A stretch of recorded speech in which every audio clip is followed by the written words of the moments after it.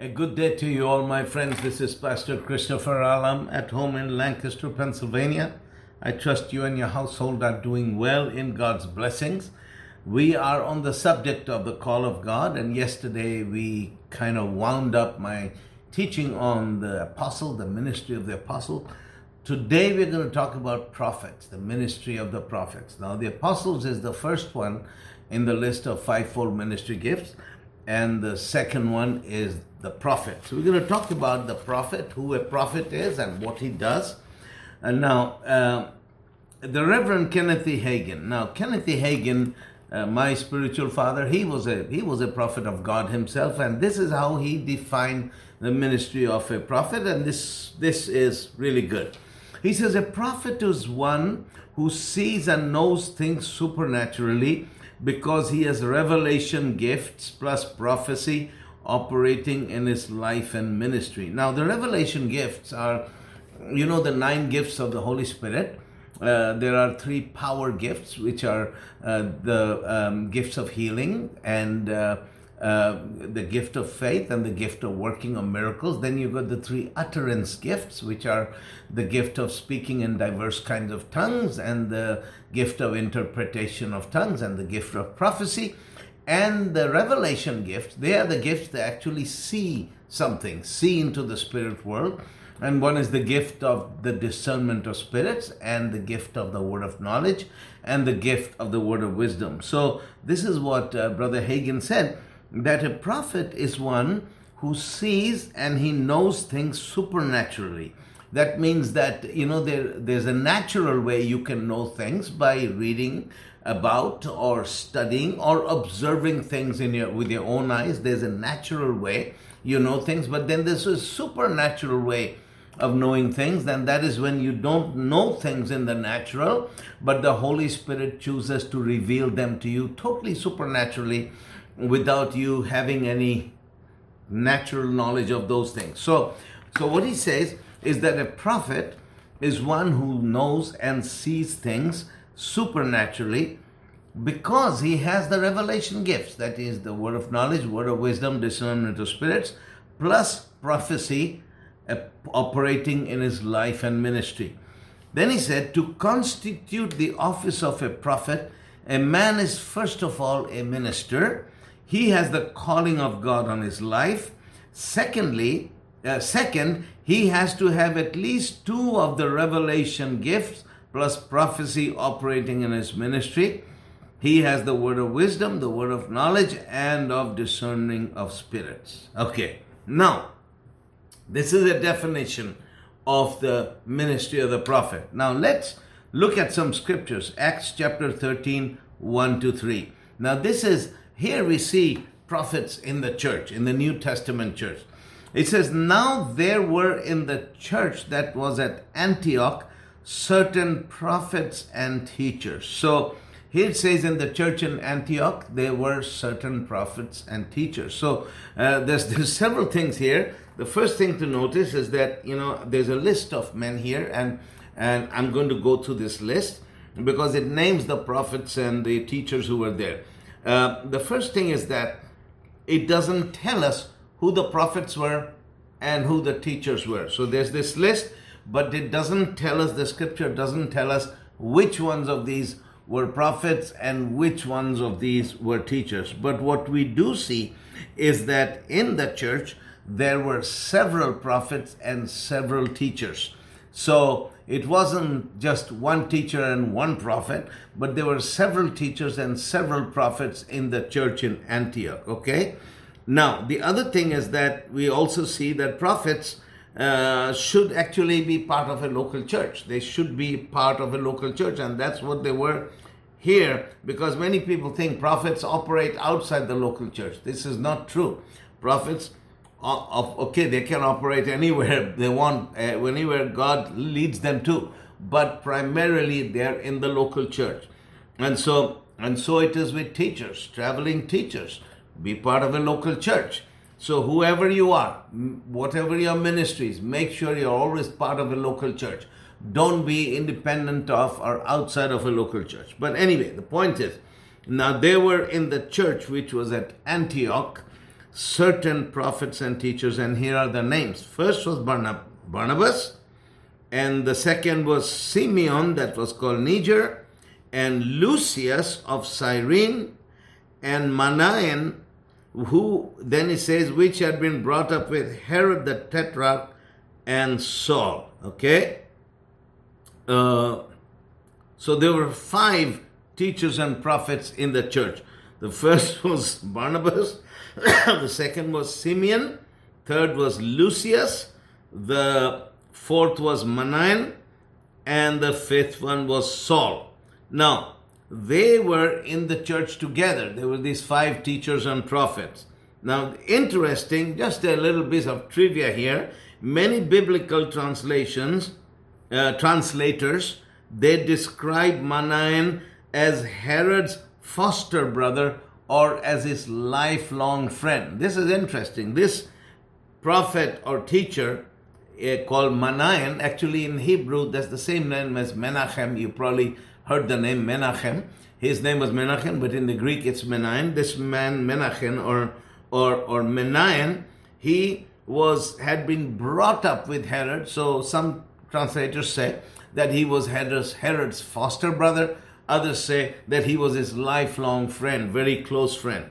Anyway, so it says, as they ministered to the Lord and fasted. So these 5 teachers and prophets, they were fasting and ministering to the Lord. The Holy Ghost said, separate me, Barnabas and Saul, for the work whereunto I have called them. So the Holy Spirit said to these prophets and teachers, separate Barnabas and Paul to the work to which I have called them. And then it says, and when they had fasted and prayed, this is interesting, they were fasting and praying, and the Lord spoke to them. And after the Lord spoke to them, they went back to fasting and praying. So this is very interesting. They were seeking the Lord, they were fasting and praying, and the Lord spoke to them, separate Barnabas and Paul to the work I have called you.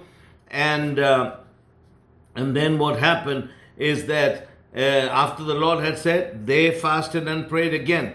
Then they laid hands on Barnabas and Paul and sent them away. Now, interestingly, this is when Paul and Barnabas became apostles. So they were originally not apostles, but they were either prophets or teachers who were in the church of Antioch. And when all the prophets and teachers in that church were fasting and praying, the Holy Ghost spoke to them and said to them, separate Paul and Barnabas to the ministry I have called them to. And then they fasted and prayed again. Then they laid hands on Paul and Barnabas and separated them. And that was the point when Paul and Barnabas were no longer teachers and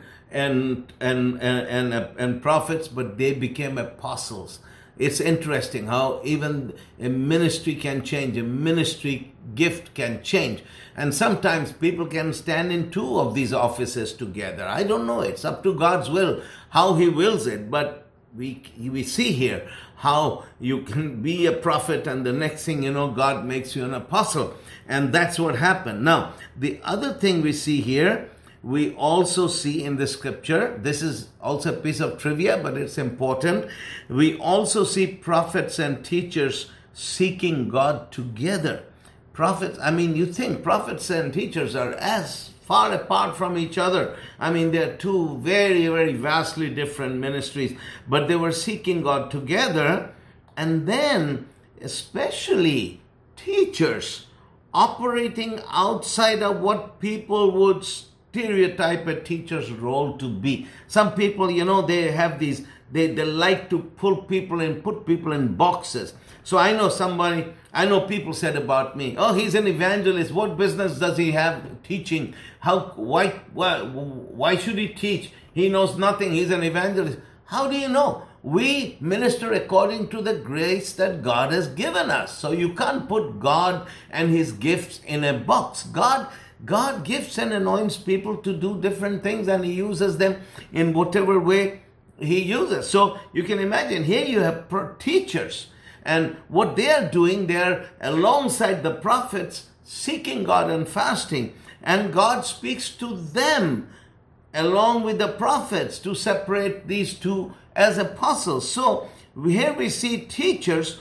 operating outside what people would stereotype their role to be. People have a certain idea. A teacher should only teach. That's it. That's all he should do. He should teach. But here, God is moving in them, and the Holy Spirit moves in them when they're fasting and praying to separate a couple of men to be apostles. So what I'm saying is that never limited what God can do through people. Look, when I first started, I started as an evangelist, and I was an evangelist, and I did well as an evangelist. Then I taught at a Bible college for 4 years, and I think I did well. My students were blessed. They loved me. Everybody thought I was a good teacher. I taught. And then since that time, I have planted churches. I have trained pastors. I have done a lot of things. But everything I have done, it is not because somebody has put me in a box and told me, this is who you are, this is what you are, Christopher, this is the label we put on you and you stick with this. No, I made myself available to the Lord, and I have been used by God in whatever capacity the Father has chosen to use me. I have always said, Lord, here I am. I may not be the best, but I am available and use me. And that is how God uses you. So never let anyone ever put you in a box, okay? So anyway, so this is, here we see prophets in action. So in the church in Antioch, there are prophets and there's teachers, and they are praying together. And as they are praying together, the Holy Ghost speaks to them. Because that's what it's all about. The Holy Ghost speaking to people, telling them to separate Paul and Barnabas to the ministry God had called them to. Okay, in Acts chapter 21, verses 8 to 11. And the next day, we that were of Paul's company departed and came unto Caesarea. And we entered into the house of Philip the evangelist, and the same man had 4 daughters, virgins, which did prophesy. Okay, so he said that they came to the house of Philip the evangelist, and Philip the evangelist had 4 young daughters, and these daughters prophesied. Okay, it says that the girls prophesied.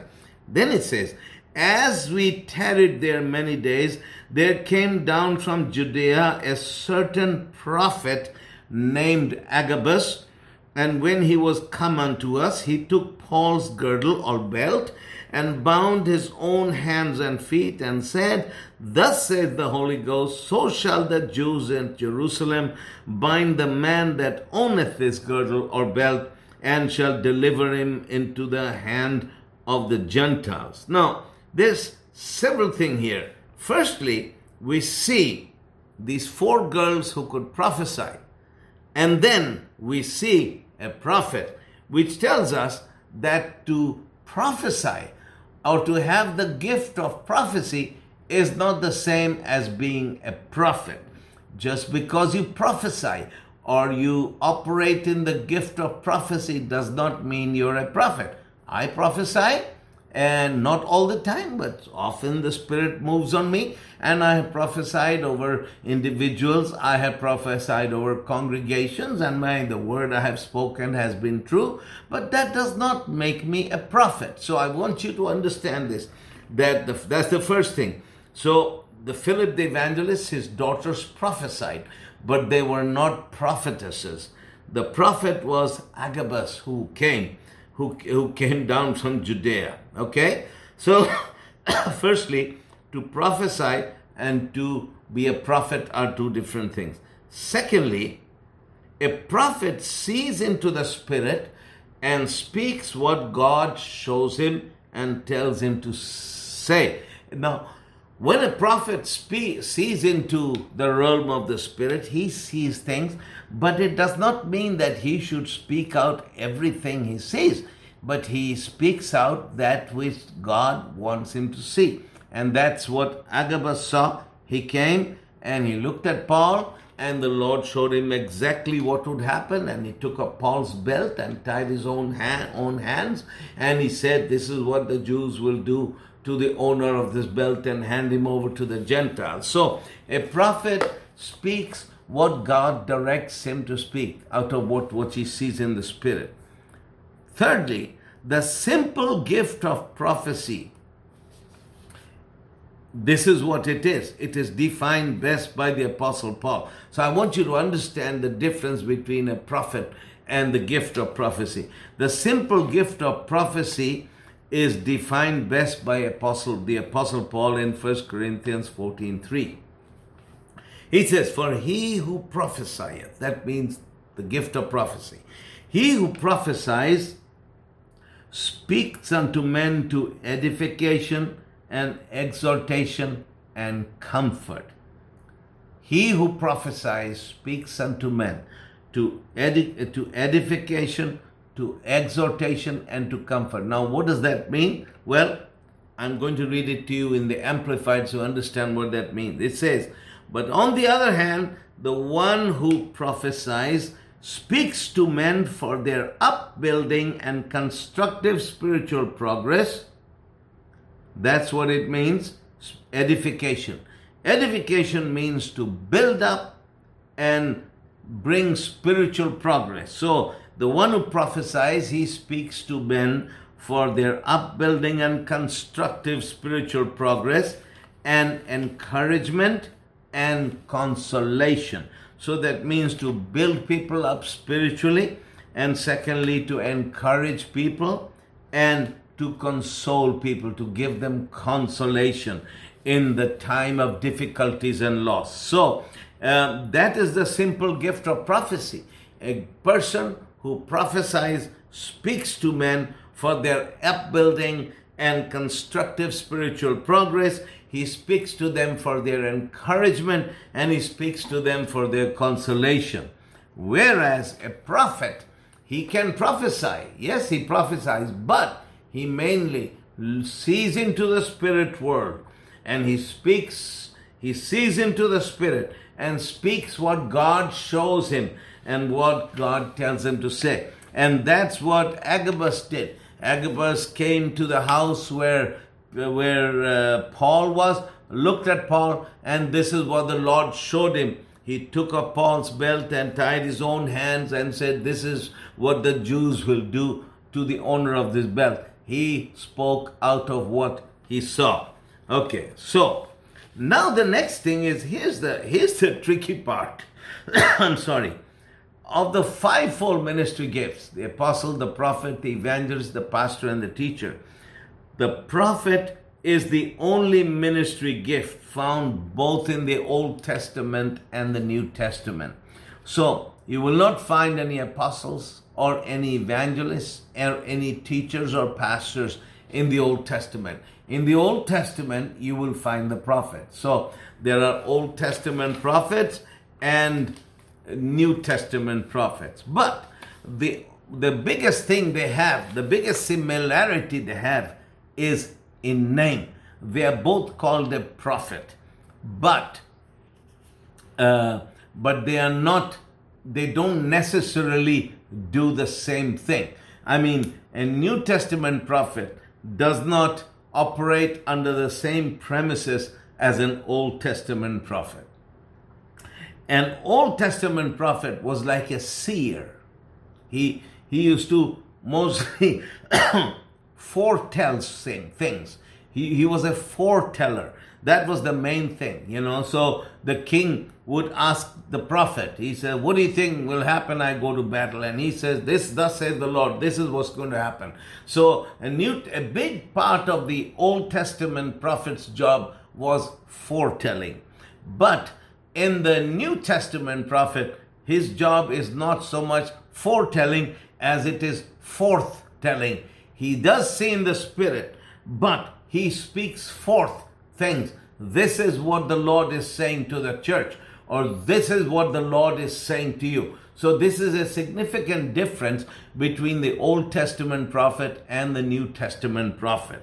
Now, an Old Testament, there's another difference. Another difference is that the Old Testament prophet he pretty much operated on his own. He was on his own. Many times we read about the prophets. These prophets were loners. Read about Isaiah and Jeremiah and all these old prophets. They were loners. They operated on their own. The Old Testament prophet went around and he prophesied. And he would stand before the king, and he would say, "This is what the Lord is saying to you." And then he would go to the next place and to the next place. Now, interestingly, whenever we read about Old Testament prophets standing before kings, the kings also had false prophets. And these false prophets were normally prophets who would say the things that the kings wanted to hear. He would say things that the kings wanted to hear, and we see that today. We see false prophets, and most false prophets in America, they operate within the realms of politics. They're beholden to a certain political party, and they will say what things that are political, things that are nationalist, and they will not speak the truth. They will not say the hard truths. There's very few prophets, genuine prophets, who speak the hard truths. They won't. These people go around and they butter around and they butter people up, and they're sycophants basically, and they call themselves prophets, and they prophesy and they say things that these politicians want to hear. And so in the Old Testament, the kings had his own sycophant prophets, and they were false prophets. And when the king would seek their wisdom, and they would rubber stamp everything. "Oh, king, go to war, the Lord is with you." And even though the Lord was not with them. And we see that several times in the Bible when that happened, when the prophet of God would come and stand before the king and he would speak some hard truth. These false prophets would get mad because they had been saying the opposite. So, but here's the thing. The Old Testament prophet, whenever you read about a genuine Old Testament prophet, you see they don't hang around the king's courts. They don't hang around, people they want to butter up. They mostly operated on their own. The prophet would go around and prophesy. He would speak the word of the Lord. And he was not accountable to anybody. There was nothing, no body around him that he was accountable to.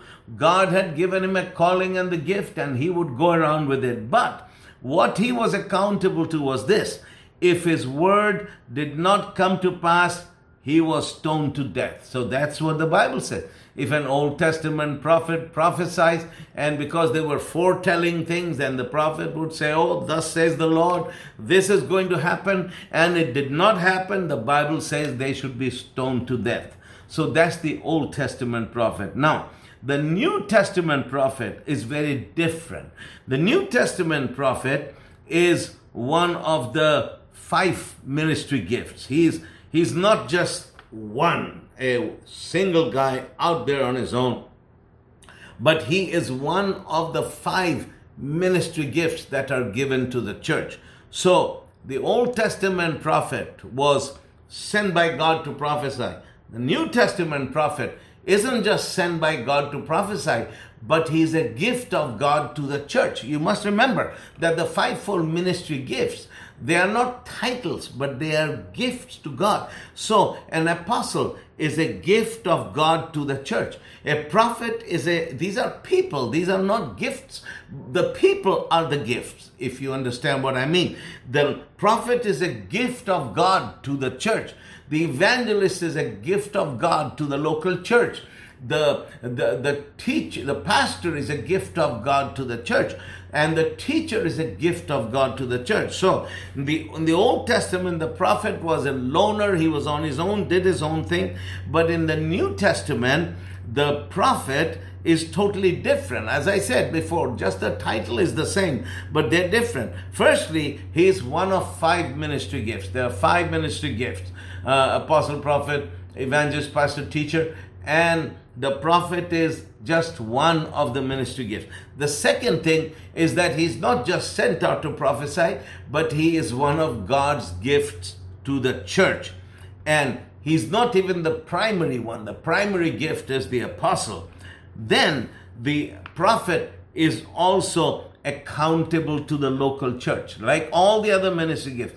apostles, prophets, evangelists, pastors, teachers, they're all accountable to the local church. That is why I always say, whether you're an apostle, pastor, teacher, evangelist, whatever you are, you should be accountable to the local church. You should be accountable to a pastor and to the local church.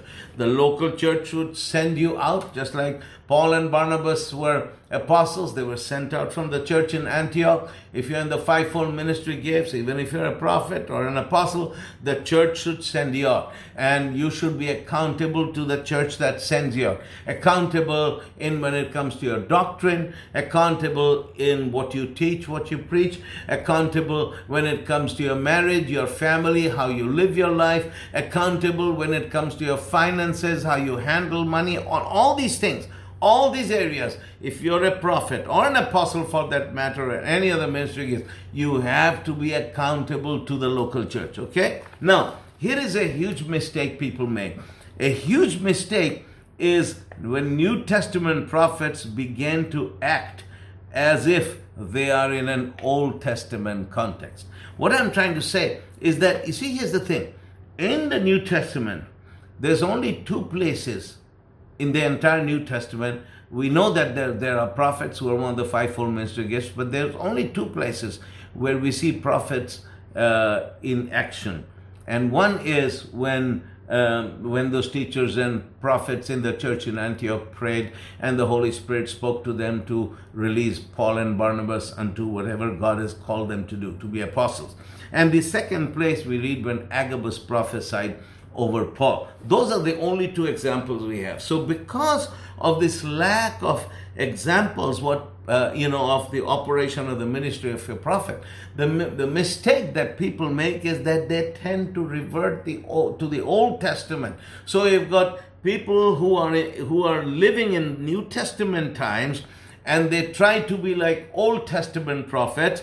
In other words, they are not accountable to anyone. They're going here, going there, and they're prophesying this, prophesying that, and they're not accountable to the local body. They're not under any pastor. They're not operating in conjunctions with the apostles, with the evangelists, the teachers, and the pastors, but they're solo artists, as I like to say, doing their own thing on their own, and it is wrong. It is wrong because they are not Old Testament prophets, they are New Testament prophets, but for whatever reason, they are trying to operate as if they were in an Old Testament context, which they are not. They're in a New Testament context. And what this does, this results in mess-ups and confusions and misunderstandings concerning modern day prophets. And of all the fivefold ministry gifts, I would say this, that there are genuine prophets, but because of this mess up